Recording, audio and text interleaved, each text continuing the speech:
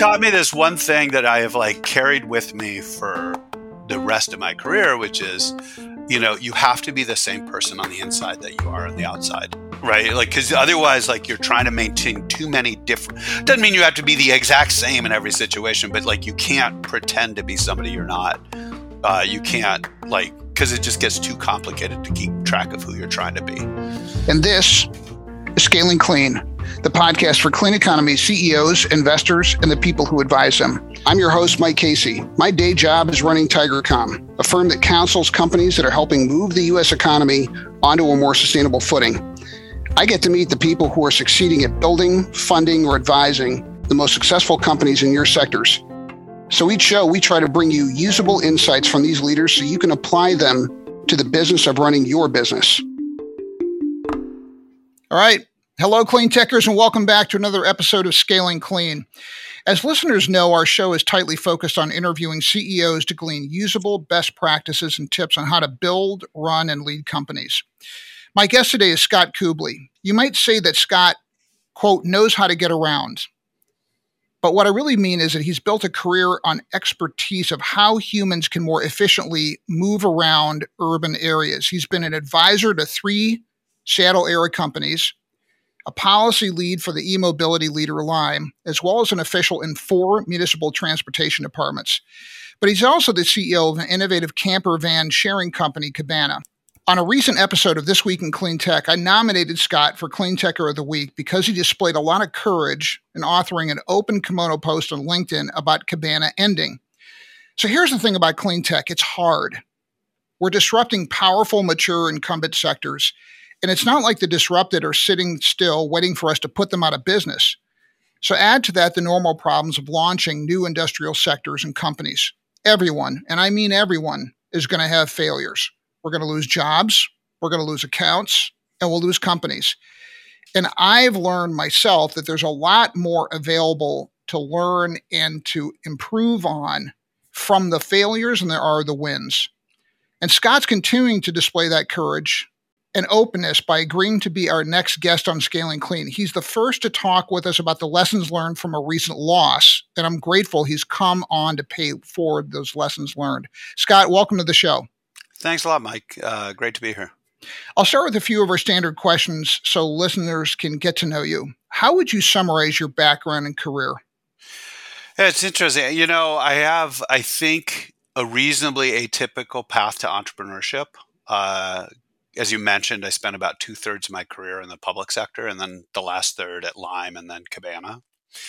And so, I think that's reasonably unusual. But I think, when I look back at kind of what the through line is from my whole career, I've always been entrepreneurial. Like, I remember as a kid, when I was growing up, my mom took us to, Sam's Club at the time, and we bought like a bunch of cola, like a bunch of like President's Choice Cola or whatever the store brand cola was. And we were living in an apartment complex, and I sat by the soda machine and arbitraged cola, right? So the soda machine was like 50 cents and I was selling it for 45, right? Nice. And just banking on kids like wanting to save a nickel.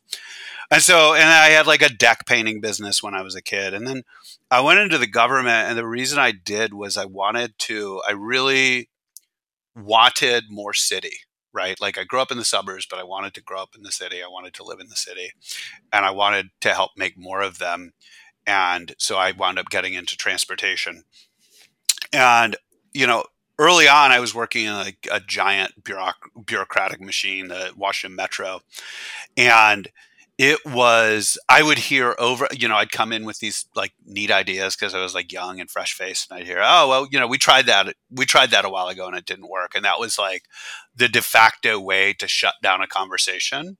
So that was like the first 4 years of my career. And I felt very much like a fish out of water, but I didn't realize I was a fish out of water. And then I went to work for Mayor Fenty in DC, and then kind of got hooked on working for mayors. And I think, the through line, and I think the thing that the pattern is that if you think about what a mayor's office is really is like a startup. So you get a mayor, he's somebody running for office, right? and they have a bunch of young people that are working on the campaign that have like more energy than expertise, and they get elected, and that is like your first funding round, right? And then you I have love that. 4 years of runway, right? In which you have to demonstrate product market fit to the voters so that they'll put you in office again. And then what you do is you have a bunch of young people, or mostly young people, that wind up working in your mayor's office. You give them way more authority than they've ever had anywhere else, or they could get anywhere else, right? Because they're bought into the product. And then they bump up against the bureaucracy, and the bureaucracy is telling them, what you're trying to do is crazy. There's no way that you can do that. We tried that before, it didn't work. And you just like, you're expected to make change. And that is like the pattern for working in a mayor's office. And so after that, I went to work for Rahm Emanuel in Chicago. And then I went to work for the mayor out here in Seattle, Ed Murray. And then when I was leaving the mayor's office, I kind of, and I think this is where, we met in a prior life. I knew that I had kind of like reached my terminal job in the public sector. I'd pretty much given everything that I had. Or maybe it was not the terminal job, but it was my terminal job. How about that? And I wanted to move into the startup world. I knew that what I wasn't going to be good at was doing like business development, government relations, or maybe I didn't want to. And like what you want to do and what you're good at are sometimes misaligned, or are frequently the same things. Like you want to do stuff you're good at. Yeah. So I knew that I wasn't going to be able to so I wound up going to Lyme because it was like a subject area that I understood and I cared about. It was an opportunity to like get in at a super early stage startup and, kind of learn how they all worked. And I was there for probably a little over a year. I think my first day on the job or second day on the job, we launched our first scooter market. And then, within the year, we were at 70,000 scooters globally. Spent every time our founder went out to grab a cigarette, I would like scurry after him and spend 5-10 minutes, however long it took to smoke a cigarette, asking him like, okay, how do you raise money? Why did we do this? Why did our competitor do this? And like kind of learning from him kind of all the strategy around like fundraising and scaling. And then when I left, I went to start Cabana, which, for listeners, and this is like 5 minutes into what should have been a short summary, but we were basically kind of trying to build a mobile hospitality experience, take everything that you find in a hotel room, put it in the back of a camper van, kind of inspired by van life, but much more hospitality focused. The idea being, sure, you can put your cabana on the edge of a cliff in southern Utah, but you can also like pop up a 500 room hotel at Coachella, or you could, pop up, a destination wedding where there's not actually lodging. Right. And so it's really kind of, building a hospitality product that allowed you, to pull not just the price lever, right, but also the location lever. Nice. Okay. Let's talk about mentors. Who were your 1, 2, or 3 most important mentors, and what did you learn from them? Yeah. So I think the first one that I would really point to early in I'm going to go kind of sequentially in my career, was a guy named Dan Tangerlini. And so Dan was, when I was first starting my career, he was the director of the District Department of Transportation. And then he came to the Washington Metro when I was there as the CEO or interim CEO. And then he went to work for Mayor Fenty. Now, like, fast forward, he's like, was sitting in like cabinet meetings with Obama, because he was the head of the GSA, like post, there was like a big scandal in Vegas and he got tapped to take over the department after that. And then now he's at the Emerson Collective. But just like an incredibly smart guy. And, just he had in a lot of ways like the career, like early on the career that I wanted. And so he like kind of few things that I kind of learned from him was one, and I think as now later in life, it makes way more sense. But he was like, he would have these little like aphorisms and sayings, and you would have to like try to discern this meaning, right? Where it was like almost like IQ test to figure out what he was saying was like, if you were picking up what he was putting down. But he had like this. So I was a budget analyst for him, and he had this sign over the door to like our big budget room where we would have kind of the grillings of the departments. And it said, "You believe in the infinite availability of finite resources," which is like kind of like the ethos and of what we were trying to impart, in the Fenty administration. The other one was, if you want to innovate, remove a zero. And basically, like, scarcity leads to innovation, right? I like that. And then the other one, which I think has been even more relevant, and probably will come up a little bit later, kind of around people, which is it's way easier to prune than fertilize. It's way more fun, right? I'd much rather call and tell you to slow down than to call and tell you to start, right? Nice. It's really like that kind of mindset that I learned from Dan. And then the other one is a guy named your listeners may know him, a guy named Gabe Klein, who is leading Biden's energy office. It's like this joint DOT DOE thing. We're focusing on electrification of the vehicle network, sort of deploying chargers. And I think from Gabe, like, he was the first person that I worked for that was like really entrepreneurial. And like, he kind of lit a fire under me or unlocked something that was like kind of long dormant.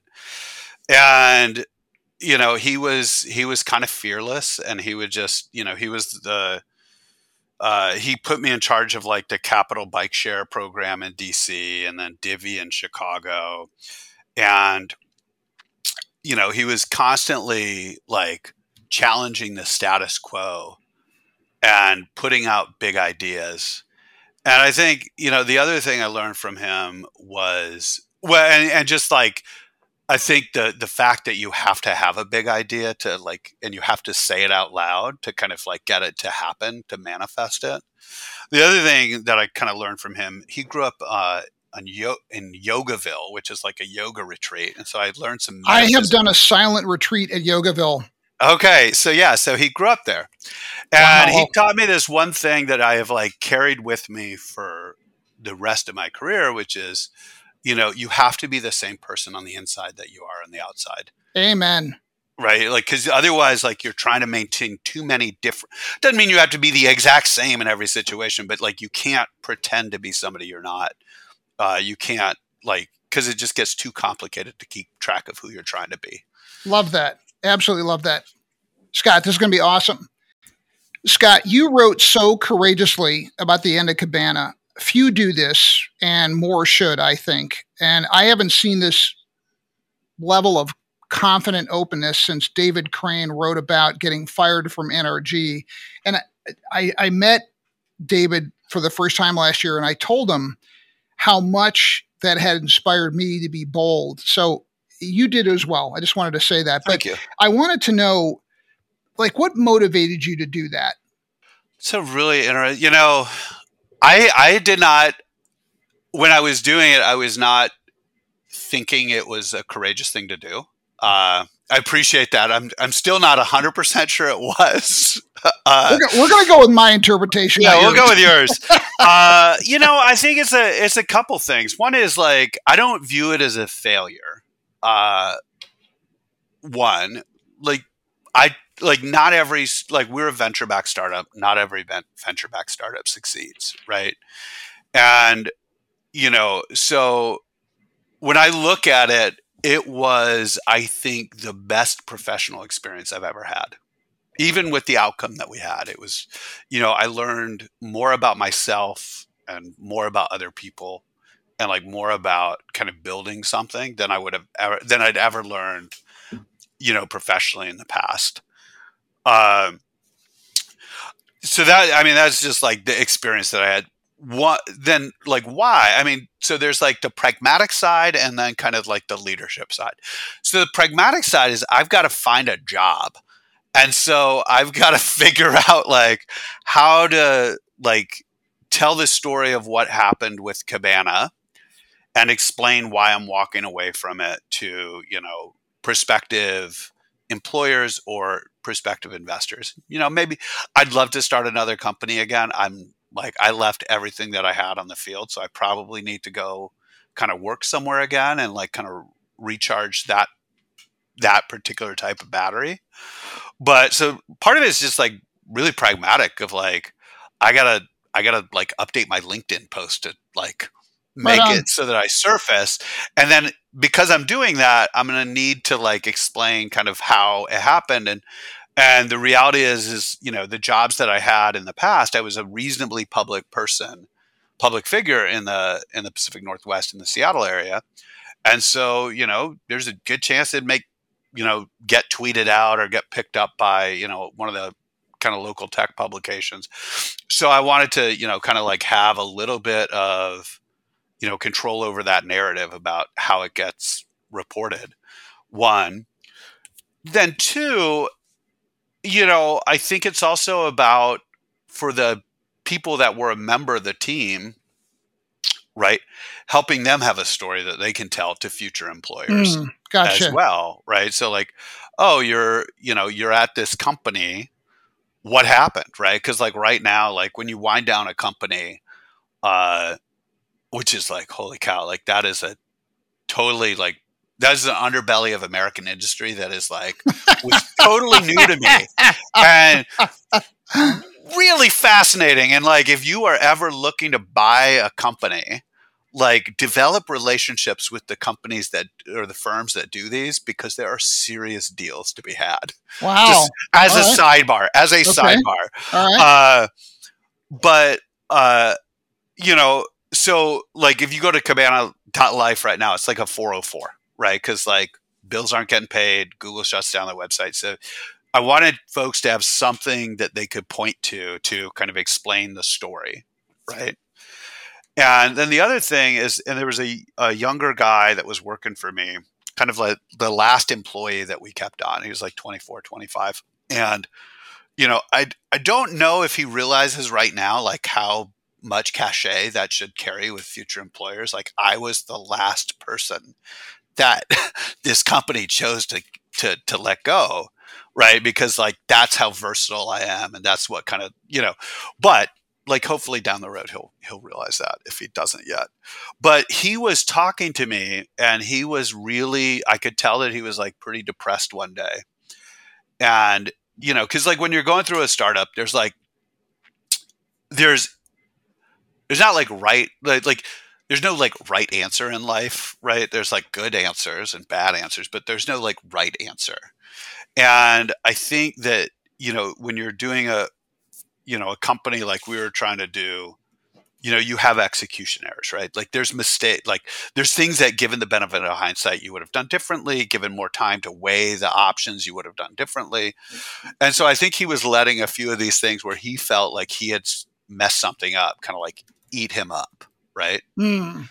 And I had this conversation with them, and it was like, look, like certainly like there are undoubtedly like many execution errors we made along the way, but none of those I think were like company killing execution mistakes, right? Like sometimes like the forces are bigger than your tiny little company. Gotcha. And like now, if all those conditions had been right, would we have made it? I don't know. We had some execution errors that, given the benefit of hindsight, I would definitely make different. But I wanted to give him and like people like him kind of the ability to let it go, right? Because like you have these people, they poured like their heart and soul into building something, and then it ceases to exist. I love that. And it's Give them yeah, a way. Give them a way to let it go. Boy, do yeah, I love that one. Okay. yeah. All right. So just to know, you could have done what people do when they get fired. I'm looking for my next opportunity. I mean, everybody on LinkedIn goes, "Yeah, you got canned." No one actually believes that. Like Yeah. it's the biggest piece of bovine Yeah. excrement that gets handed out on LinkedIn. And you're like, Yeah. "No, you got canned, and it's okay." Yeah. Like It happens to the best of us. all right, all right. So we're trying to pay forward lessons learned Yeah. to other people in your shoes because Man, I mean, I can tell you from my little, being a niche service provider, heavy wears the crown. Like it's kind of Yeah. lonely doing this thing. So I found there's a growing community of people who run clean tech companies, and I don't think anybody feels like they've got it all wired down. So my question to you is, if you could boil down this experience you just came through, starting then losing Cabana, three biggest lessons you want to pay forward to people like you, like me. Yeah. I mean, these are so like when I thought about like how to answer this question, right? Like it's very easy. Like I'm going to go there's going to be somewhat tactical, but there's like a through line where I think there's like a single theme. So I think the first one was when we were building out our software. Uh, we did it, I think, a really smart way early on. We white labeled, right? So we got a white label software so we didn't have to build our own, so that we could like figure out, is there product market fit for this like contactless check-in and check-out. So, with Cabana, you could like, you didn't have to do a walkthrough, right? You just like walk up, unlock, you're on your way, all the how-to videos built into the app. So we wanted to test whether there was product market fit for that. And there was. And then the other thing that we did that was a white label was we used, one of the marketplaces, one of the RV rental marketplaces has like a white label fleet management software. And so our fleet started growing. And so we started using that. And what we did, so then as we were started building our own tech, we got really, really focused on integrating with that marketplace's fleet management app and their kind of booking system. And we did that because we thought it was really important that we be able to surface on that marketplace. And the reality is in our mature markets, where we had built brand and our vans were driving around and people could see them, like maybe 5 to 10% of our traffic was coming in through that platform, which felt like a lot. So we didn't want to turn off, right? But it wasn't built to be integrated with other software packages. So there wasn't like an API that was like really well documented and easy to integrate with our system. So we spent just way too many engineering hours trying to integrate with this thing that was like 5 to 10% of our demand. And in hindsight, just a huge opportunity cost that slowed down, the next thing that we didn't do quick enough, which is, we knew from our very first board meeting, from like, frankly, like before I'd even incorporated like my very first pitch deck, right? Like crude, like what are my thoughts, like putting them on like the back of a napkin kind of level of pitch deck. I knew that we needed to be asset light because, and what I mean by that is we couldn't have the vans and sitting on our balance sheet, and we couldn't use equity to buy vans, right? Because it would be way too dilutive. And so we had solved that in a few different ways, but like long term, we knew that we needed to get like a host kind of local owner operators to own these vehicles, because otherwise, like every time that even if you're doing fleet financing, you need to raise a certain amount of equity to get the certain amount of leverage. And so we knew we needed to get to this like franchise like model, or this host model that we're doing. And we made the pivot to that in February of 2023. It was like way too late. Like I knew in mid 2019 when I was writing the pitch deck that was the way we needed to grow. I knew in 2021, spring of 2021, when we raised our Series A, like it was hard. And the reason it was hard was because we hadn't rolled out this model yet. And I was like, I wanted to dog food our product too much. And we had like integrated with this, we spent too much time trying to integrate with this software or this kind of like back office and booking engine from a third party marketplace. And so we spent all of our time trying to make that easier for our operators. And we weren't comfortable bringing in those like hosts until we had it like in a little better shape. Like we spent like we just like lost a ton of time on that.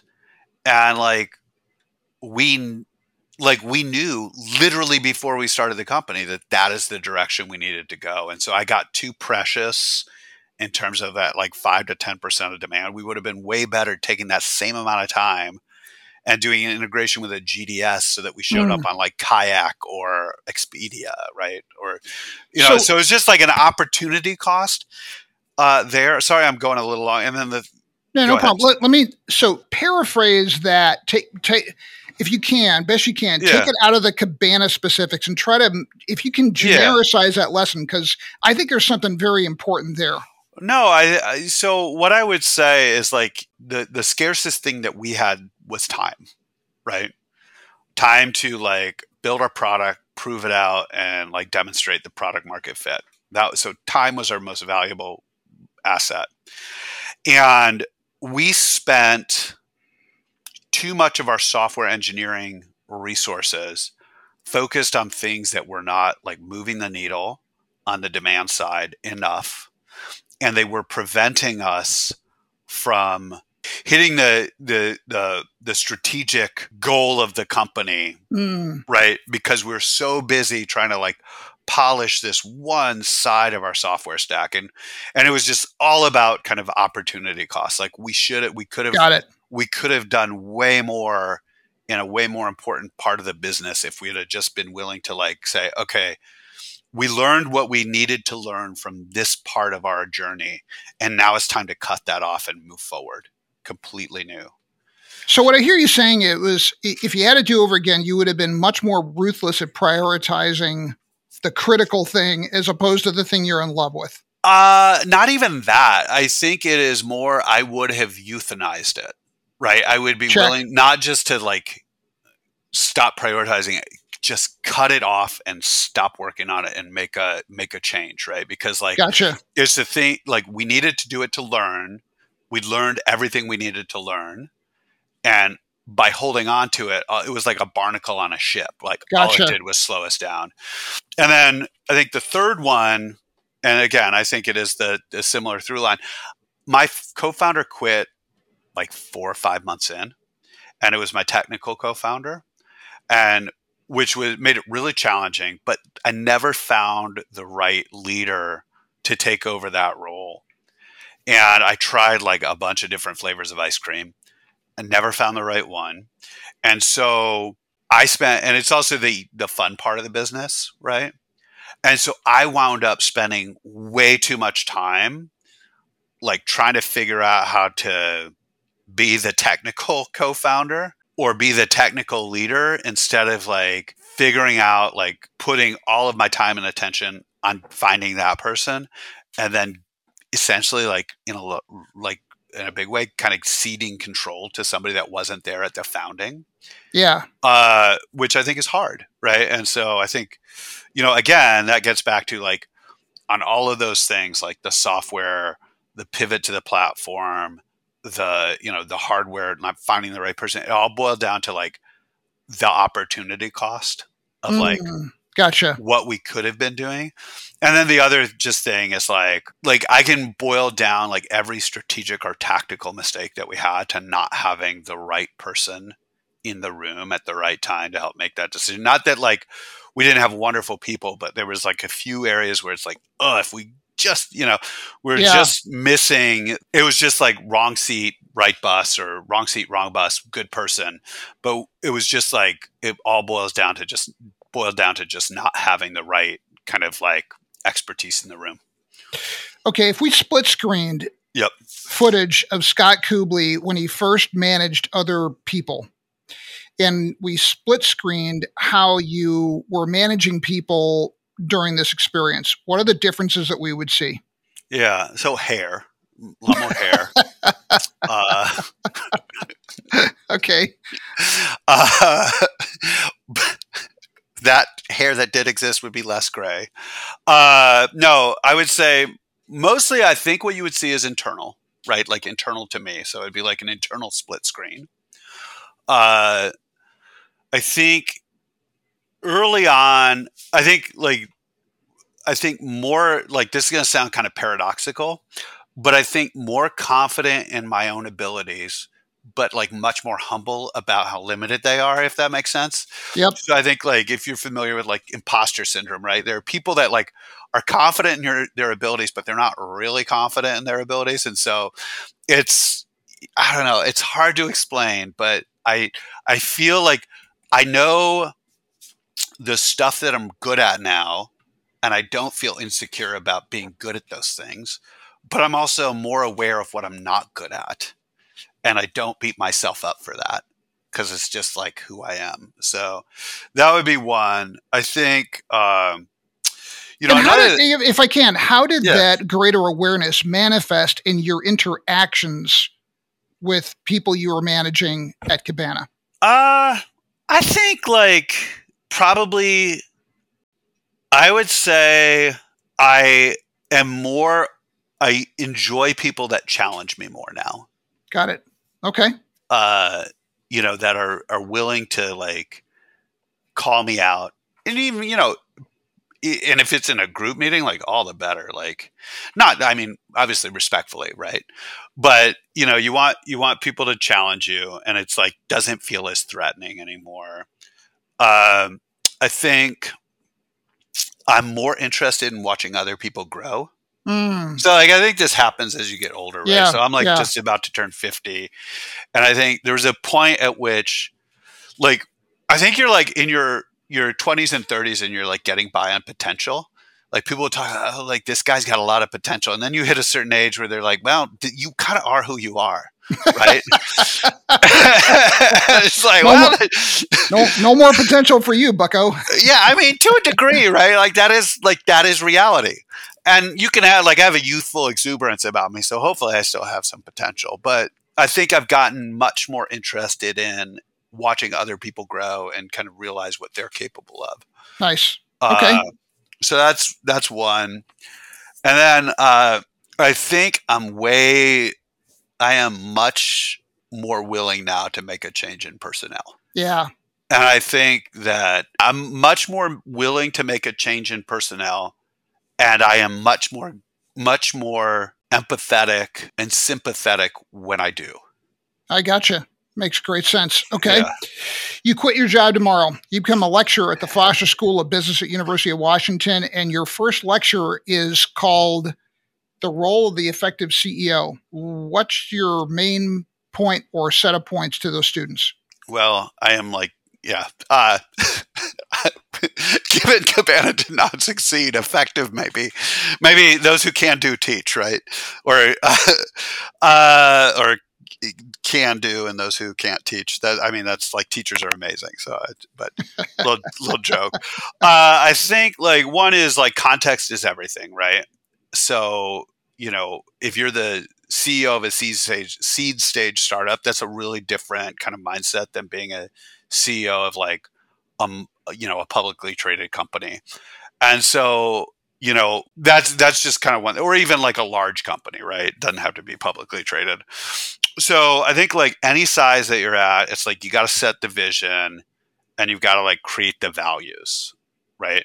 And I had a friend who told me something when I was starting Cabana.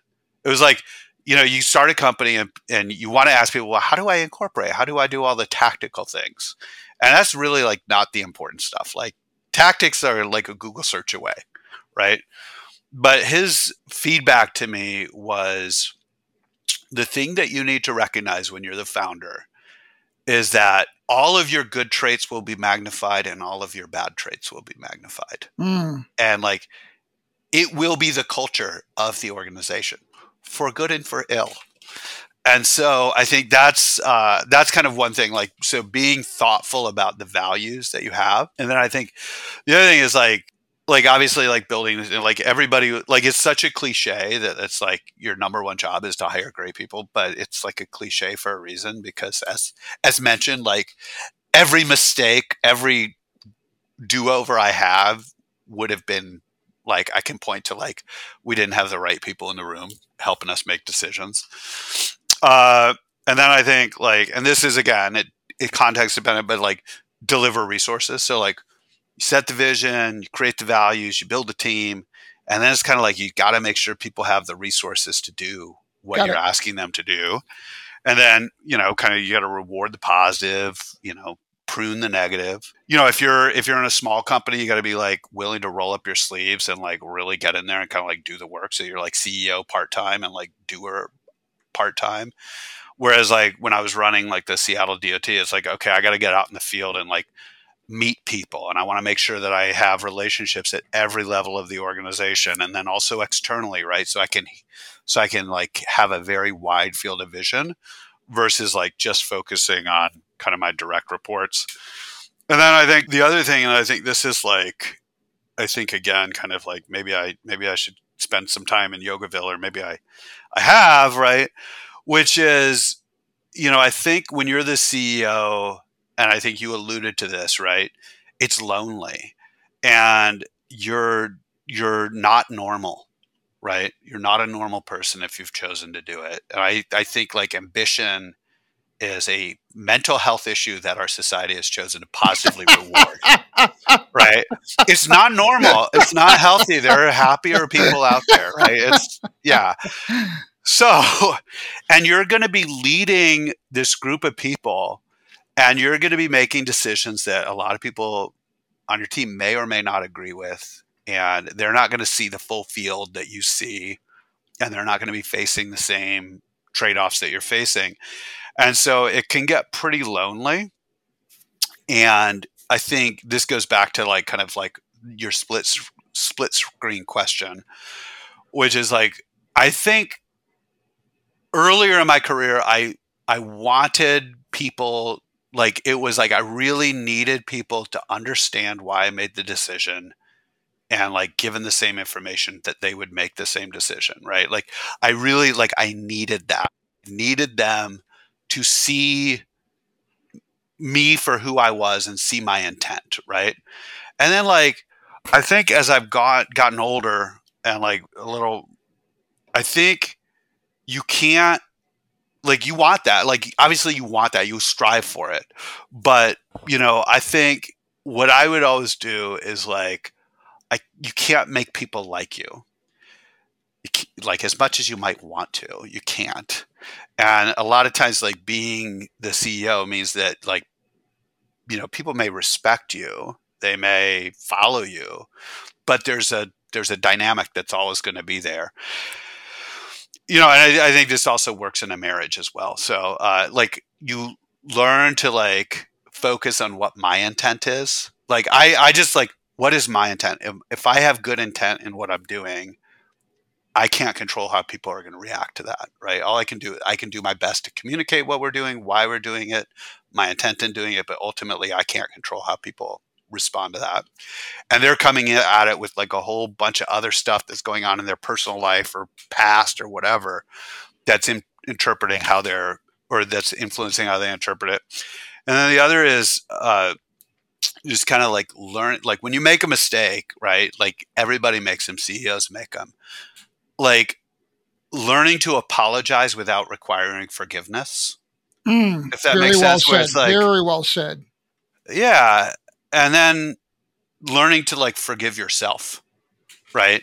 Like, because you're going to get some things wrong, and you just got to be able to like miss that one. It's a different way of thinking about it, is like on that latter point, it's like a shooter's mindset, right? Like, how do you get out of a slump? You just shoot your way out. Like if you're a basketball player, you got to have a shooter's mindset. And I think the same, that's I think a thing that you need to develop, right? Otherwise, like Yes. the misses like grind on you. Broadly speaking, hiring is always cited in these interviews as one of the most challenging parts of leading companies. What have you learned about making hires that you want to pass on to others? Uh, this is, I think, getting hired and doing the hiring is like, the hiring process is, people spend a lot of time focusing on getting chosen and not asking whether they want the job, right? Hmm.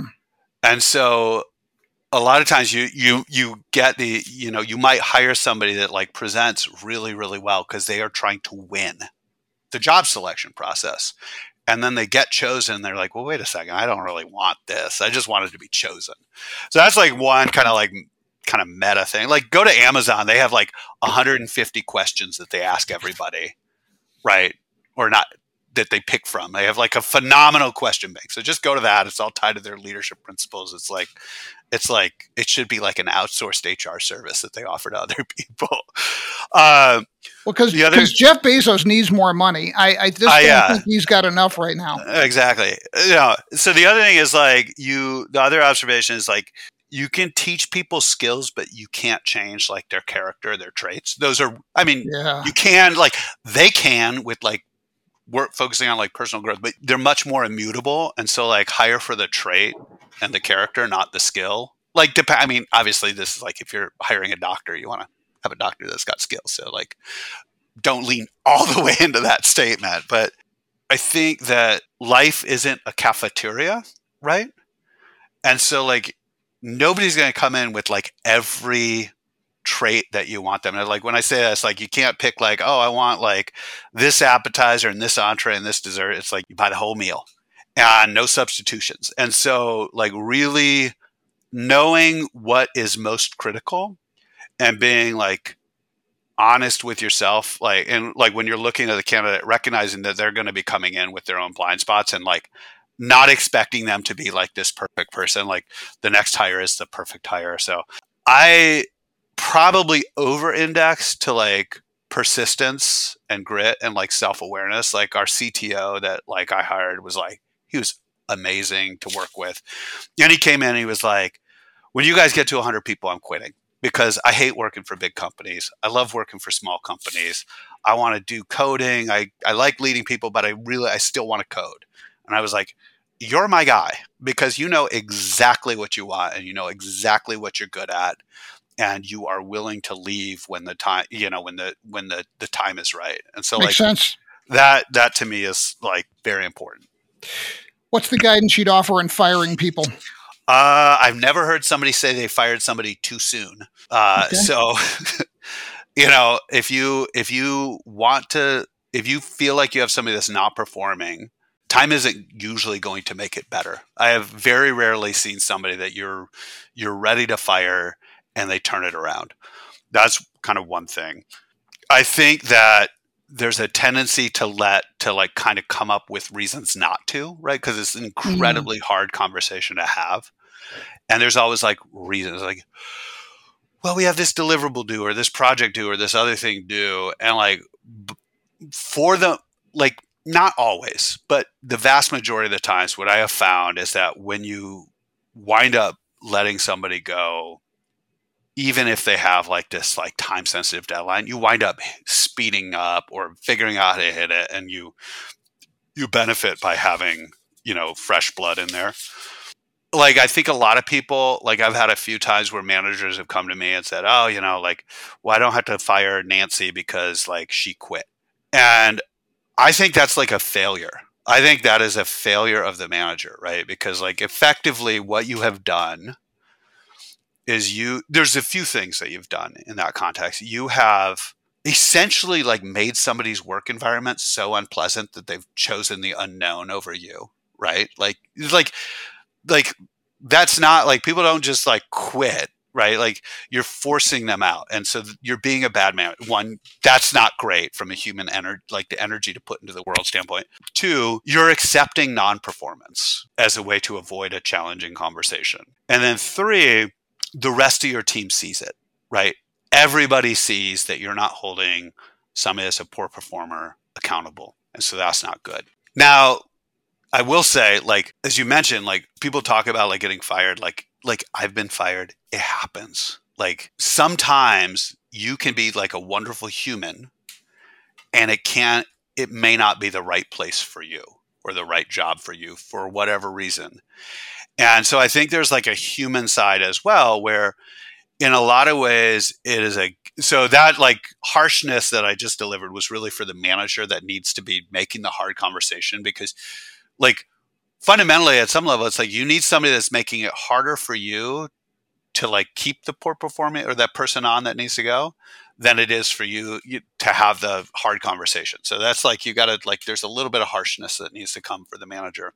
Now for the person, I think a lot of times a gift, right? because the person that's on the receiving end, it's very rarely a surprise, right? Like they usually know that they're not doing super well. Mm, And it's usually not something that's intrinsic about them as a person or their professional skills or abilities. It's usually just about the situation and the context. And so figuring out how to communicate that in a way that is like humane and respectful, and then figuring out how to help them find, like knowing who they are, like, and what they're good at, and like trying to like make it not about them, but about the situation. And then the other thing is it's also the audience is also the people that are staying, right? The people that aren't getting let go. So, they want to know one that like if somebody is not like performing, that like that person doesn't like that they're not going to be just held on to, right? Just for the gotcha. you know. So they want to be like high performing people want to be around other high performing people, and so like you want to demonstrate that. The flip side is everybody is also looking at like, did you do it in a way that was like humane or cruel?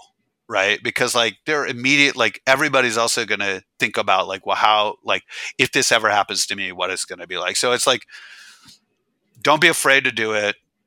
Like I'm at a point now where I can tell you, like, there's been a few people where I can tell you, like, literally in my first meeting where I'm like, well, this isn't going to work. We hired the wrong person. And it'll take me, I always takes me too long to like get to that point. But it's also like it's about the person that's going, but it's just as much about the people that are staying. Got it. That's a very long-winded answer. I apologize for that. That's all right. Two last questions. What did you learn to do, either at work or in your personal life, to maintain a high performance as the CEO?